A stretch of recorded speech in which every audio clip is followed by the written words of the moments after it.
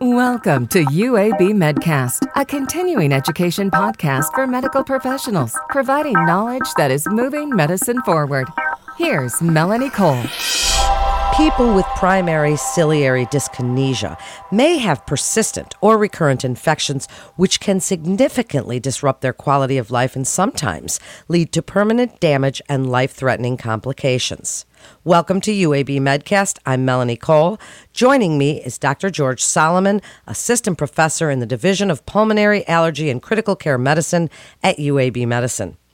Dr. Solomon, welcome back. You're always such a good guest. So we're talking today about primary ciliary dyskinesia.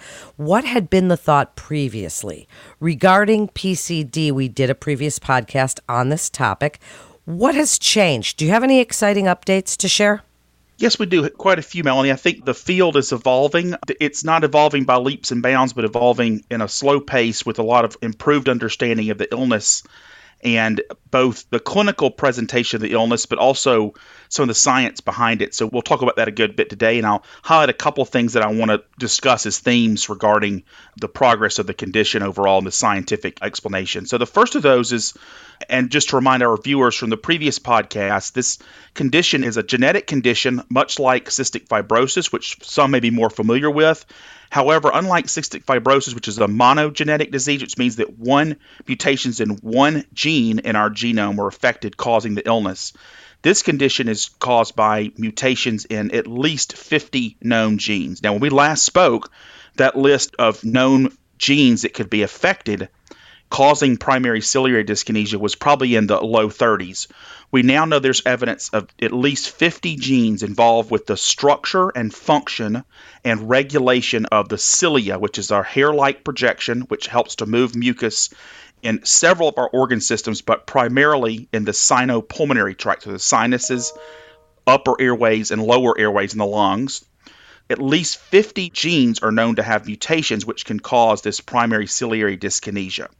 And that brings up an automatic question. When you have 50 different genes which can cause a similar syndrome, is the effect in each of those genes exactly the same? In other words, will patients with, for instance, a mutation in a structural protein, the most common which, as an example, is the gene called the DNAH5 mutation or gene, will effects of that gene cause the same type of condition as effects in a gene that causes regulation or other functions of the cilia itself? And the answer we're learning more and more in the last few years since we last spoke with this topic is no. That will not cause the same type of condition. Mutations in many of these genes across a spectrum can cause a similar, we call clinical phenotype, which you outlined earlier, the highlights of it. One is significant sinus and pulmonary infections, which can progress throughout the lifetime, really due to impairment of the clearance of mucus.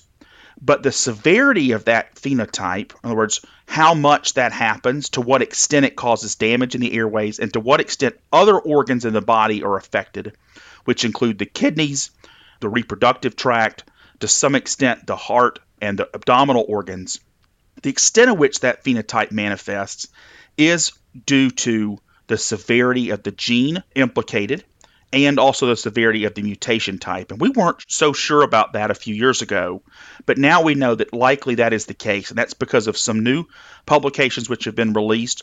One came from a large database of patients in Europe, which has been working on this for quite some time. They have cataloged thousands of patients in Europe with primary ciliary dyskinesia and have done some analysis looking at what is the severity of phenotype based on lung function, based on severity of infections, based on age at which the patient develops complications. An important one of those is the development of bronchiectasis, which means that the patient has permanent airway damage due to the primary ciliary dyskinesia. And that appears to co-assort with different mutations and different genes which are implicated in the condition. Now, I won't have time to go into the more details on that today, but suffice it to say that that tells us that it's important to understand the genotype-phenotype correlation. And what that means is understanding the severity of the genotype, which is the mutation and in what gene the patient has, and how that links to how their phenotype may be, because that tells us a bunch of things. One is it helps us with prognosis. how this condition may play out for each individual patient. The second is it tells us a lot about future treatment. And the reason I tell that is because this is the other major development that we're seeing is the field of pulmonary medicine is beginning to get more sophisticated with the development of genetic-based therapies. Genetic-based therapies really tell us a way to correct the gene defect rather than having to treat a symptom of the gene defect.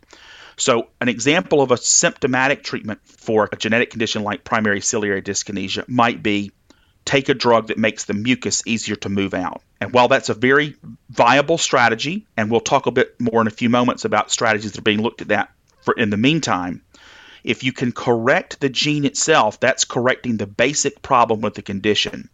So understanding these types of genetic correlations we've been talking about for the last few minutes is a way to both prioritize and better understand the way that the gene has to be corrected to know how we're going to improve the condition.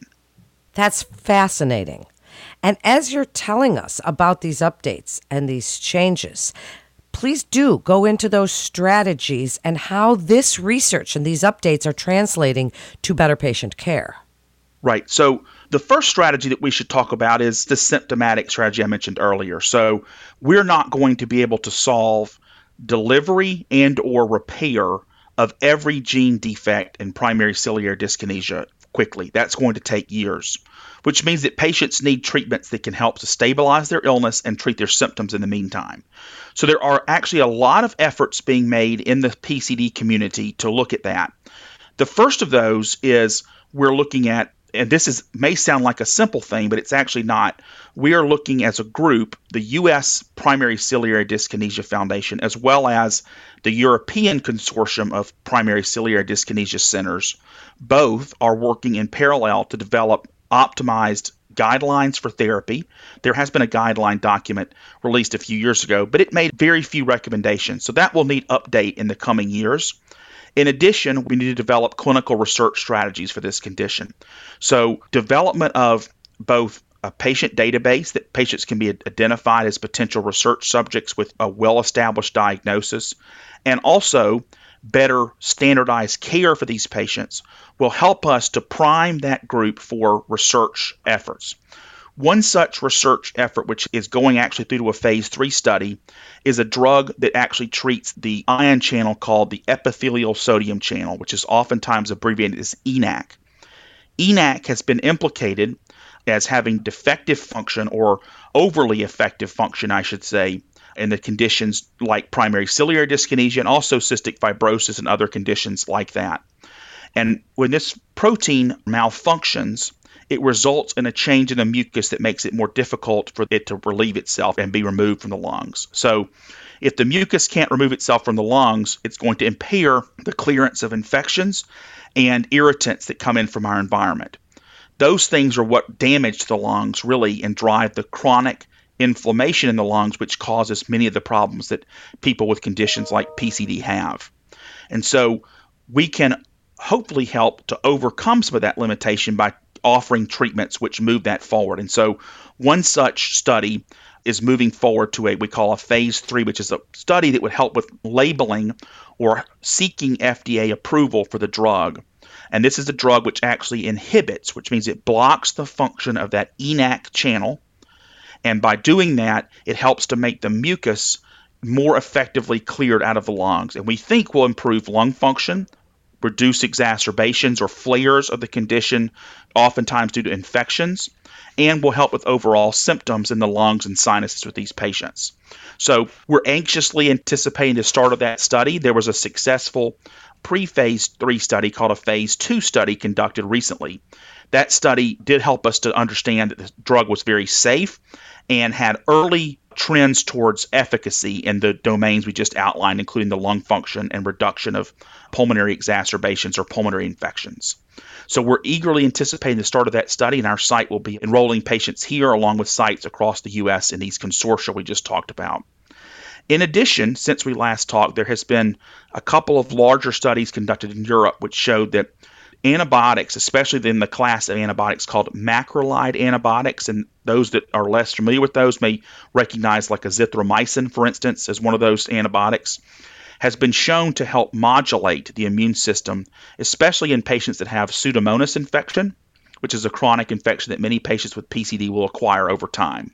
And so those patients may benefit from taking this therapy on a recurrent basis to help modulate their immune system and modulate the way the body responds to infections and help to prevent decline of lung function and worsening pulmonary disease.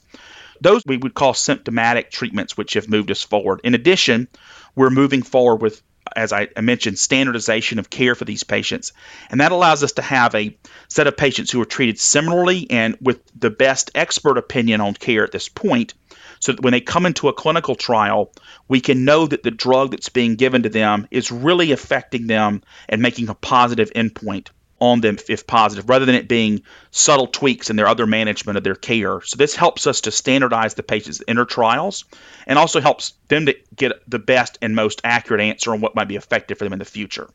Now, as I outlined earlier, the next thing we're trying to do is really understand the science of mucus, understand the science of the cilia genes and how they function, so we can really move towards correcting the basic defect in primary ciliary dyskinesia, which really comes down to that defect in the genes which cause defects in the cilia function or structure or all the above. And as a result, we think that in coming years, we will be able to advance therapies that either deliver, repair, or edit and repair the gene defect underlying many of the especially common causes of primary ciliary dyskinesia. And that's really work that's come out of these studies we've been outlining during this discussion. Wow, that's so much information. Dr. Solomon, as we wrap up, and you're speaking about ongoing care for the families and patients, you're speaking to other providers now. What would you like them to know about those clinical trials, the research being done, and the communication with the referring physicians when it comes to PCD? That's a great question, Melanie. I think that the key here is this is a rare condition which is challenging to care for. It's challenging to care for the patients because they have a complex illness which affects almost every domain of their life. So I think the key here is please refer those patients to our centers so that we can assure accurate diagnosis and provide them access via our clinical research network to these trials if the patients so choose to be involved with them, so they can optimize their care early and most effectively as new therapies come about. Well, that's so interesting. And as those new therapies come about, I certainly hope that you will come back and keep us updated, because you are just a wealth of information. And thank you again for joining us. A physician can refer a patient to UAB Medicine by calling the MIST line at 1-800-UAB-MIST or by visiting our website at uabmedicine.org/physician. That concludes this episode of UAB Medcast. I'm Melanie Cole.